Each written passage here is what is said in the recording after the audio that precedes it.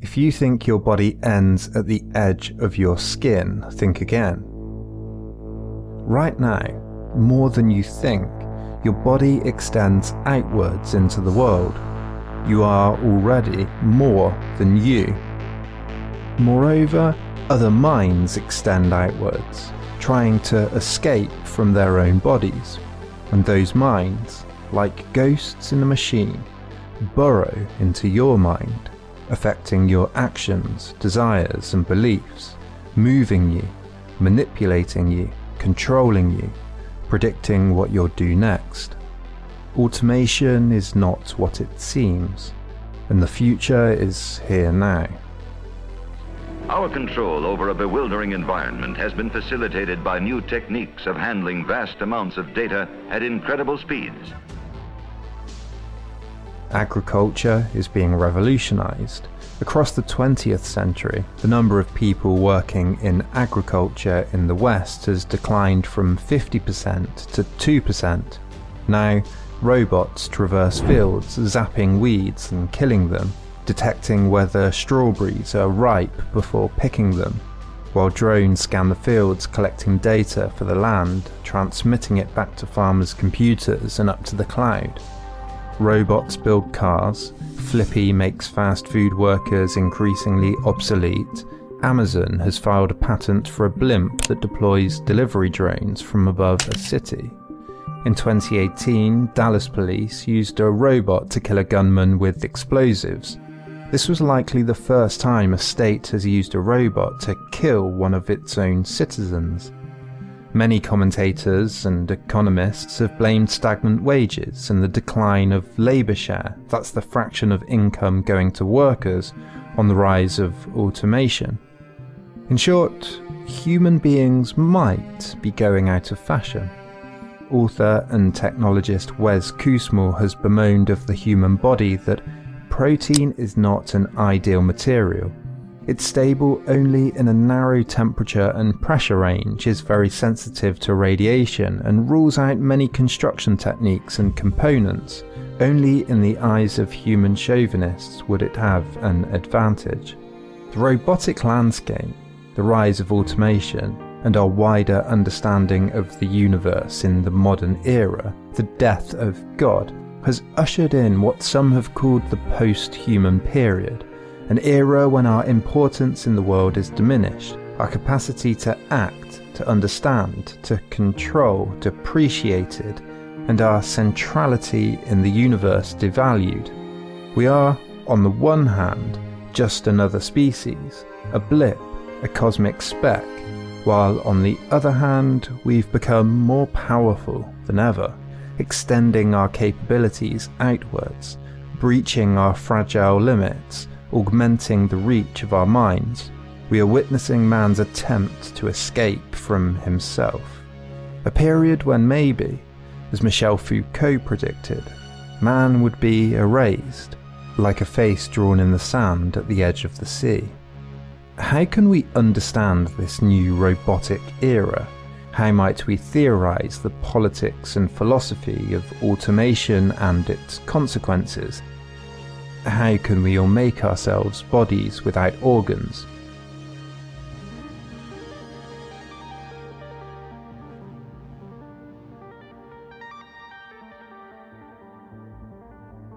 Yes, machines come in and men go out. Everywhere the same story. These whirring wheels spinning faster, ever faster. A mighty crescendo of production.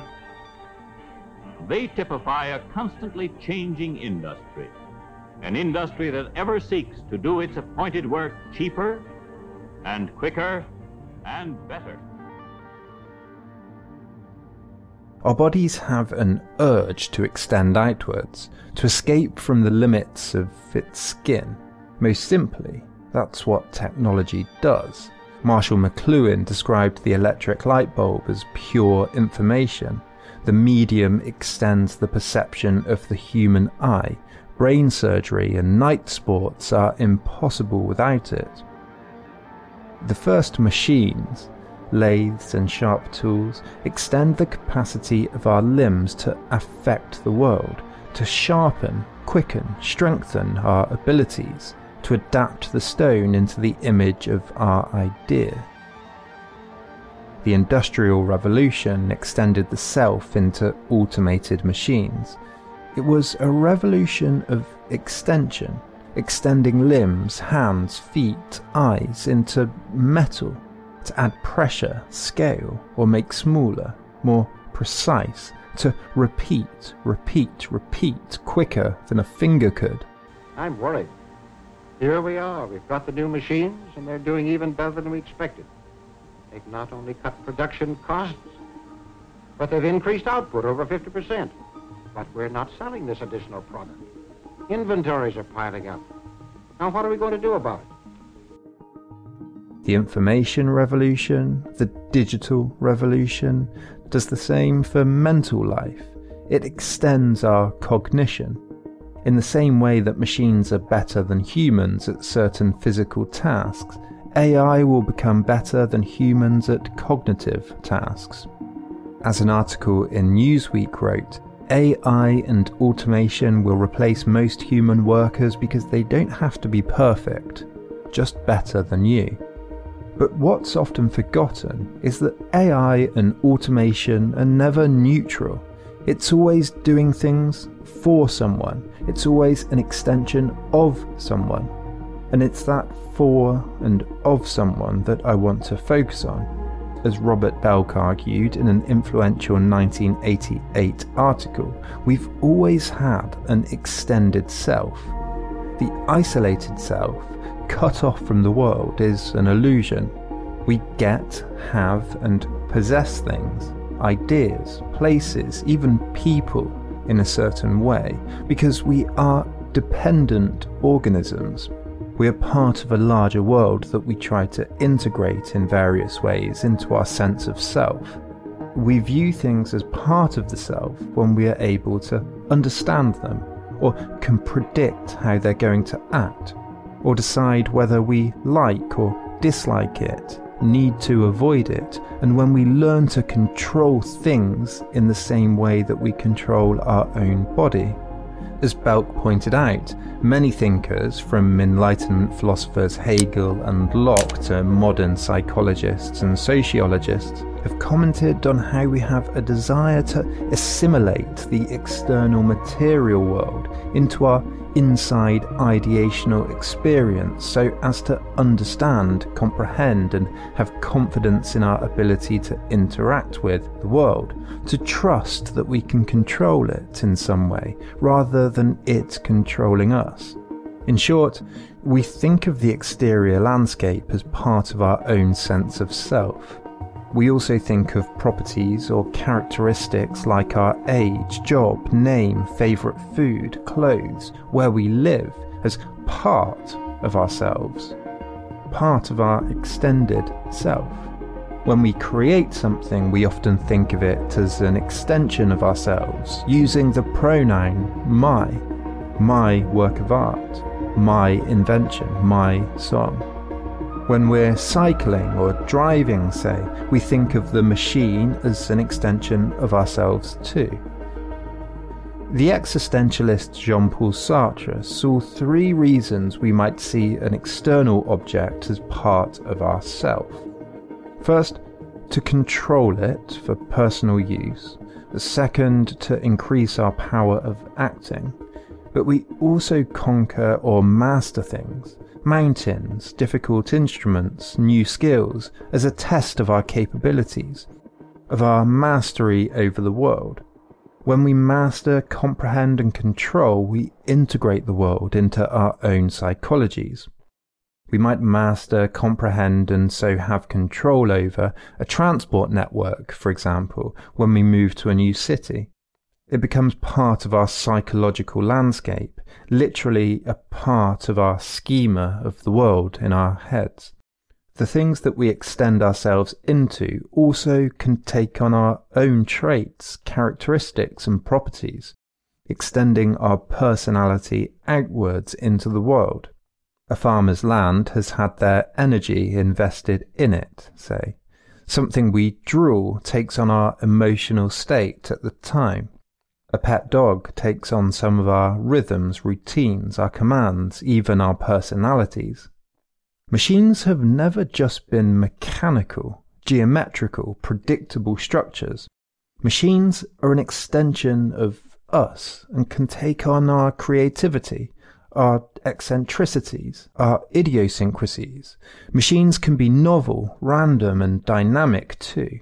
As Baruch Spinoza said, we do not even know what a body is capable of. The computer revolution is often compared with the famous Industrial Revolution in importance and scope. The Industrial Revolution effectively freed man from being a beast of burden. The computer revolution will similarly free him from dull, repetitive routine. The computer revolution is, however, perhaps better compared with the Copernican or the Darwinian revolution, both of which greatly changed man's idea of himself and the world in which he lives.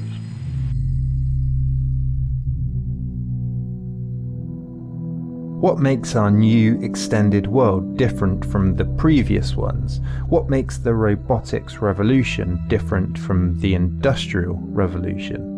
As all the tech giants now know, the aim of the algorithmic game is prediction. Those robots that pick strawberries need to be able to predict when they're ripe. Samsung's Handy has to be able to predict the hardness of the material it picks up so it knows how much pressure to apply to not break it. The simple automated vacuum predicts where furniture or drops are and readjusts. This is how the information society comes together, where big tech, social media and robots collide, because they're all ultimately about the same thing: data collection for better prediction. Social media platforms seek, vacuum and hoard as much data as possible so that they can predict which advertisers to sell your attention to, and at which times and in what ways. And it's why we see big tech expanding into areas that at first don't seem logical. Google into self-driving cars, Facebook into virtual reality, Amazon into movies. The more data they have, the better their bottom line. And we'll see more of this in the future. Smart speakers that collect every minute detail, chairs scraping, the frequency of your coughing, when you're typing or washing up, when your dog's barking. All so that they can know when to advertise cough sweets, when to play a certain song or suggest a certain movie, when you've gotten up for a break or when you're busy working. Tesla cars with their cameras and microphones and radars picking up data from wherever the driver goes will know a neighbourhood better than its residents, will know the world better than anyone. A company called Zero Eyes uses, quote, artificial intelligence to actively monitor camera feeds to detect weapons and people who could be potential threats. Athena, backed by Silicon Valley entrepreneur Peter Thiel, develops security software that can recognize suspicious behaviors. The so-called Internet of Things turns every device in your home into an information collector. A washing machine that knows what clothes you wear and when, a dishwasher that can detect what you've eaten, a fridge that knows what's in it. We'll be surrounded by devices acting as corporate private detectives, scanning, tailing, interpreting our every move. As theorist Mark Andrajevic notes, the ultimate goal is to understand the world as broadly and as specifically as possible. He calls it preemption. These companies need to preempt what we'll do next, what we'll need, and what we'll most desire. He cites Foucault's concept of the panopticon, the prison designed by Jeremy Bentham in which prisoners are unaware if they are being watched by the guards or not, while the guards can see into every cell. Foucault says that the major effect is to induce in the inmate a state of conscious and permanent visibility that assures the automatic functioning of power. We live in a world where, increasingly, automation knows what you want better than you do. The strawberry picking machine knows better and quicker than the farmer when fruit is ripe, when a dating app knows better and quicker than you who you're likely to go on a date with, and Amazon knows better and quicker than you what product you're likely to buy and at what times. Professor of Marketing Praveen Gopal has written that, think of the feelings you get when you see that an Amazon package has arrived at your door. It's delightful and exciting, even though you know what it is. I bet those feelings amplify when you don't know what's in the box. We like getting things in the mail, even if we didn't ask for them. Boxes of surprises, like it's Christmas every day. This is a real patent filed by Amazon. They call it anticipatory shipping.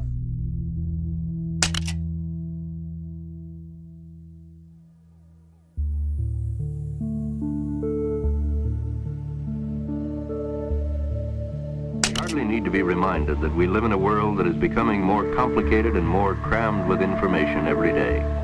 One description for this vast quantity of data on everything from the lifetime earning records of an individual to the beeps and pulses relayed to Earth from a space satellite uses that overworked word, explosion. This time, an information explosion. Such vast treasure troves of data used to predict what you'll do, what the world will do. Picking up information on such a minute scale and such a broad scale simultaneously leads to the digital landscape becoming incomprehensible. There's so much data, so much information, that it escapes any single person's comprehension. It becomes impossible to understand in a single, universal way. This has led Air Taxi CEO and science writer Chris Anderson to predict the end of theory. He writes, "Out with every theory of human behaviour, from linguistics to sociology. Forget taxonomy, ontology and psychology. Who knows why people do what they do? The point is, they do it, and we can track and measure it with unprecedented fidelity. So many data points are collected that any hope of understanding that data disappears. Whatever the algorithm says simply goes." He points to a simple example, Google's PageRank. It collects data about which website is best by how many other websites link to it. It's a kind of vote, but no one can say why one page is better than the other. No human can really understand it qualitatively, only quantitatively, only that it's statistically likely to be better than another page. If you're most likely to give a $5 tip to your Uber driver, then that's what the app will suggest. There's no need to understand the psychology behind it. One Google project let loose an AI on YouTube to see what it would do. It learned to detect cats, but the engineer admitted they had no idea why that happened. HunchLab looks at data to predict crime. It's found that assaults happen less on windy days and cars get stolen more nearer schools. Again, it doesn't matter why. Security firms can just adapt in response. The same phenomenon from another perspective. This organisation takes mega-billion pixel photos of cities like Shanghai and the Vatican. You can zoom right in and out and in again somewhere else. Someone found this naked man. Post-humanism, in its cynical form, is a dizzying vertigo. You don't know where to look. You don't know what the explanatory factors are. You don't know which ones to emphasise and which ones not to. Kierkegaard wrote of the modern age that anxiety may be compared with dizziness. He whose eye happens to look down into the yawning abyss becomes dizzy. But what is the reason for this? It's as much in his own eyes as in the abyss. Hence, anxiety is the dizziness of freedom. This applies even more to the information age. There's so much data that it becomes impossible to frame it, impossible for a single person or group to understand it, impossible to get meaning from it. Jane Bennett calls this vibrant materialism. Interpretations and framings are so diverse that it's impossible to make sense of anything. A city blackout can be said to be caused by deregulation, wildfires, the weather, the price of gas, an ill employee, a historical event years ago, a sociological problem. Meaning fractures and explodes. Yet despite this, we must retain some sense of responsibility. Framing robotics and automation through the idea of an extended self brings something often missed back into focus, that there's always someone doing the automating. The question, when we look at a robot, should always be not what's it doing, but who is it doing what it's doing for. Take this illustrative example of the dangers of autonomous weapons as an open letter with signatories including Stephen Hawking and Noam Chomsky warns.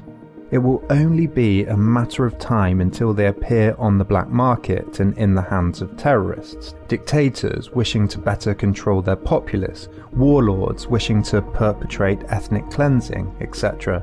Autonomous weapons are ideal for tasks such as assassinations, destabilizing nations, subduing populations, and selectively killing a particular ethnic group.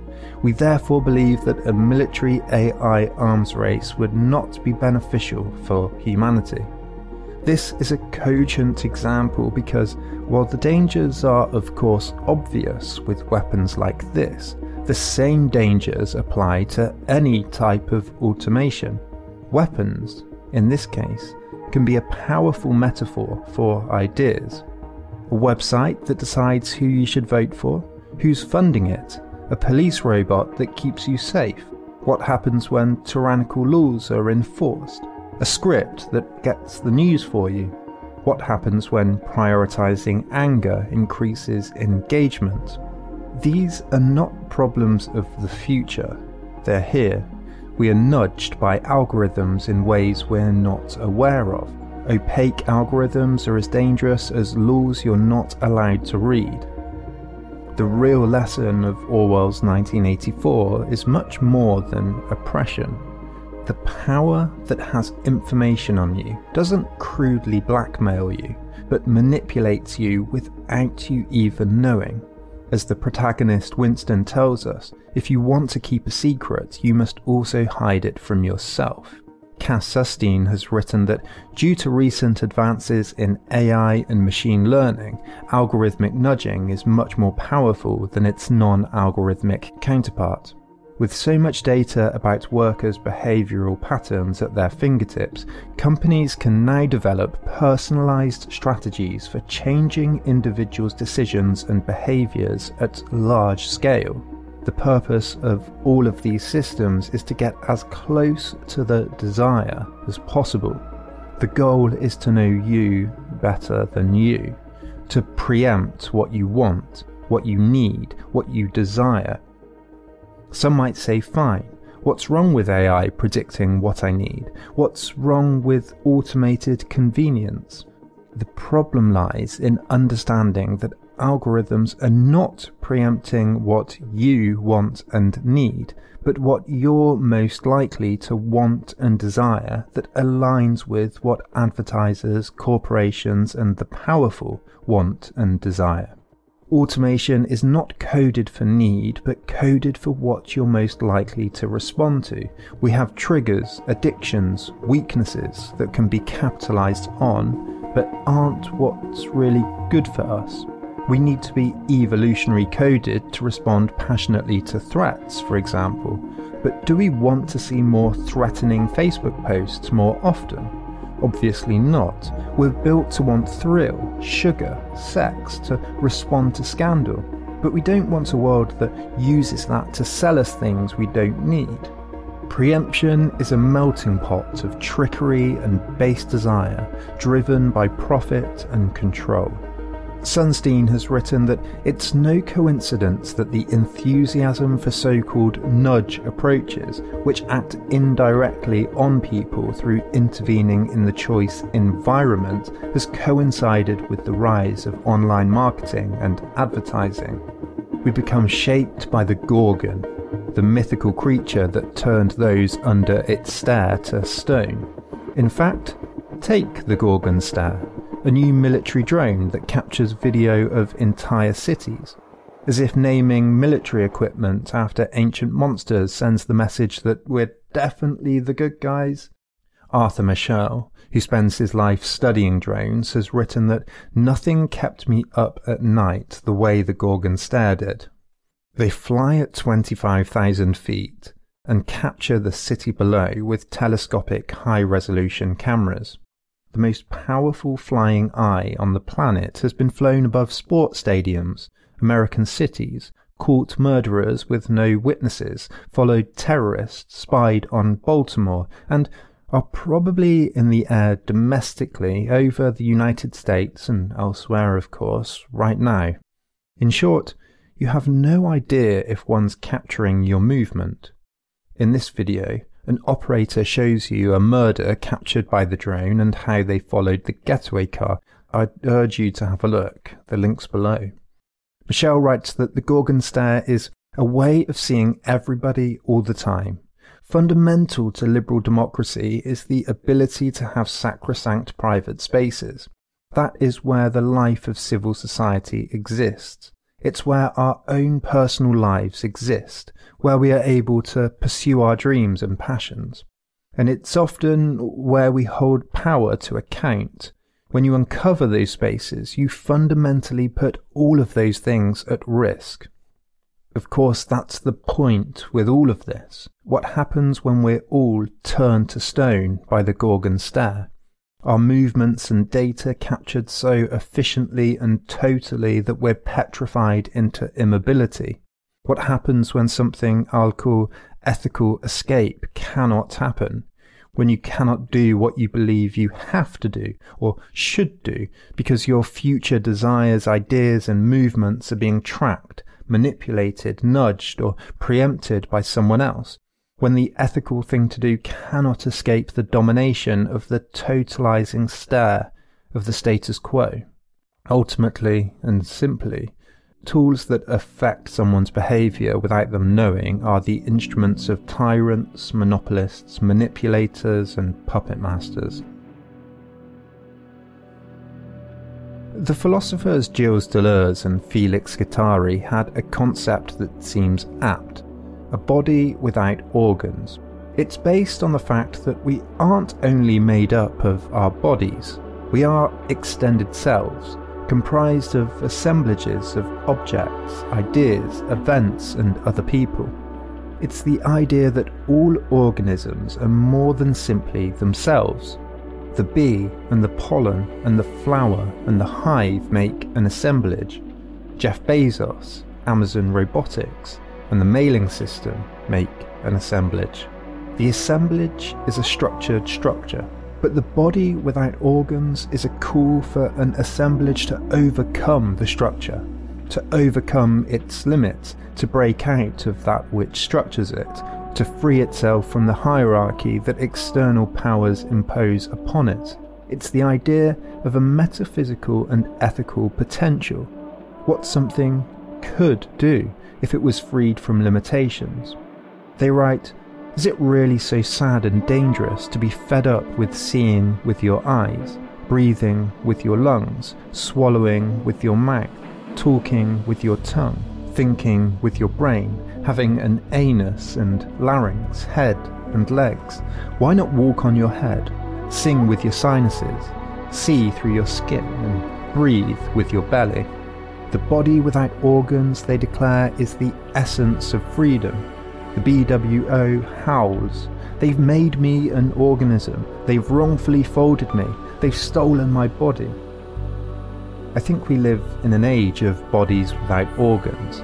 Automation and robotics extends our powers outwards into the world, but this phenomenon is also reversed. As other people extend their own powers out into the world, they're extending it towards you. Robotic tentacles wrapping themselves around your desires, trying to shape your beliefs, your actions, your identity. You must make yourself a body without organs. It's why we need to teach all kids to code, to be engineers, to all have YouTube channels and podcasts, anything that extends the self beyond the power of the self. These things are all bodies without organs. Deleuze and Guattari writes enigmatically, "This is how it should be done.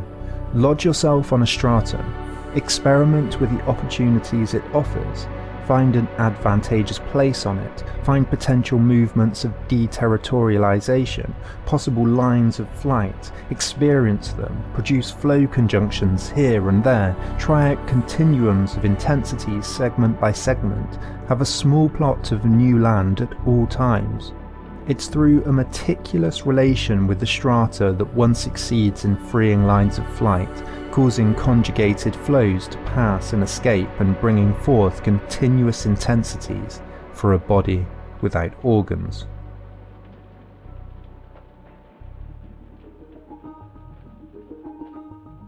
There are age-old debates about whether technology will free us from the burden of labour.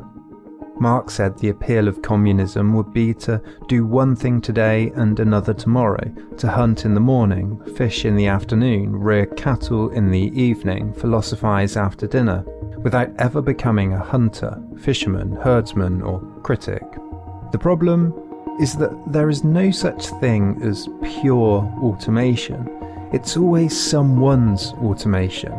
If you're not controlling or contributing to it, then you're being controlled. In 1930, the economist John Maynard Keynes predicted a 15-hour work week by 2030. Others more recently have suggested a universal basic income. These are all important questions, of course, but I think they'd neglect that fundamental point, that automation is always someone's automation, and automation is always control of some kind.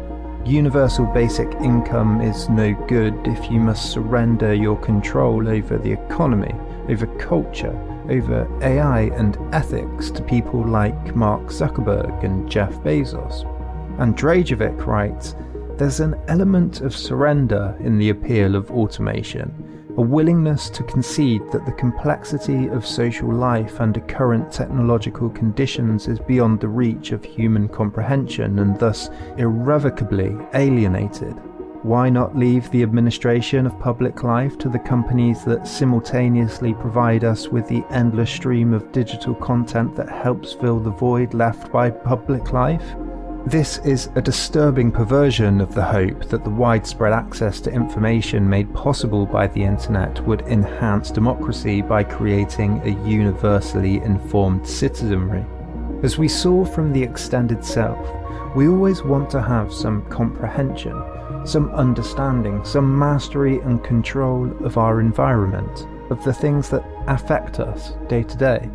Even the hermit desires control over the land, the kettle, the seeds that he sows. Tinder CEO Sean Rad has said that, so imagine you open Tinder one day and, the Tinder assistant says, Sean, there's a beautiful girl, someone that you're going to find very attractive down the street. You have a lot of things in common, and your common friend is Justin, and you're both free Thursday night, and there's this great concert that you both want to go to, and can I set up a date? And here is a little bit more info about her. Is there not something uncomfortable about this vision? The idea that something so profound as love can be outsourced and offshored. Once we factor in Tinder's two fundamental goals, keeping you engaged and increasing profits, we have to ask Sean Rad how much that influences the partners they suggest, the gigs, bars and experiences they recommend, the neighbourhoods and patterns of speech they emphasise.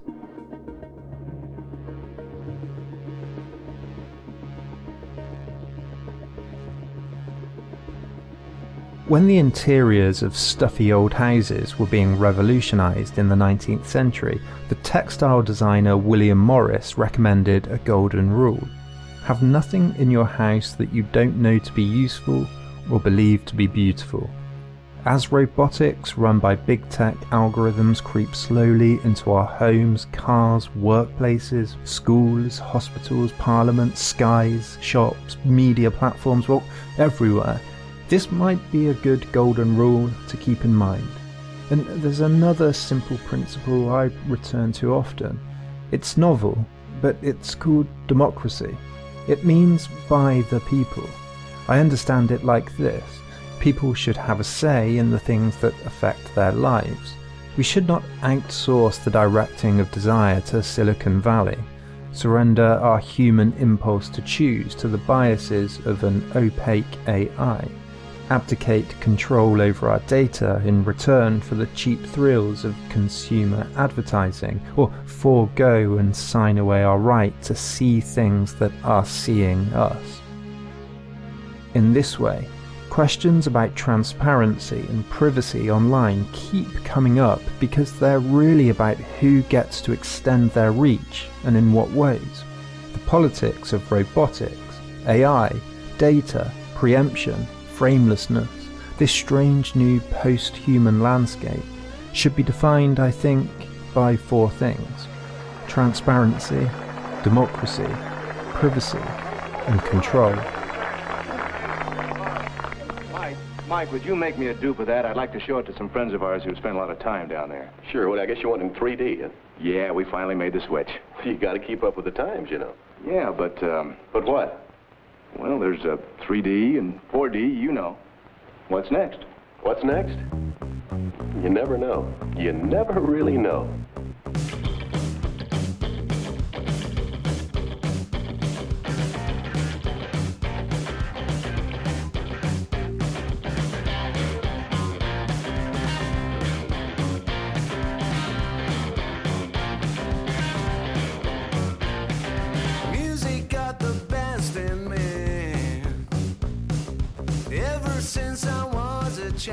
Thank you as always for watching, and a huge thanks of course as always to my Patreons, without which this just wouldn't be possible. So if you want to see scripts, if you want to chat in the Discord server, if you want your name in the credits, but most of all if you just want to help support make this content, then click the link in the description below. If not, you can like, you can share, you can leave a comment, all those things that help the algorithm.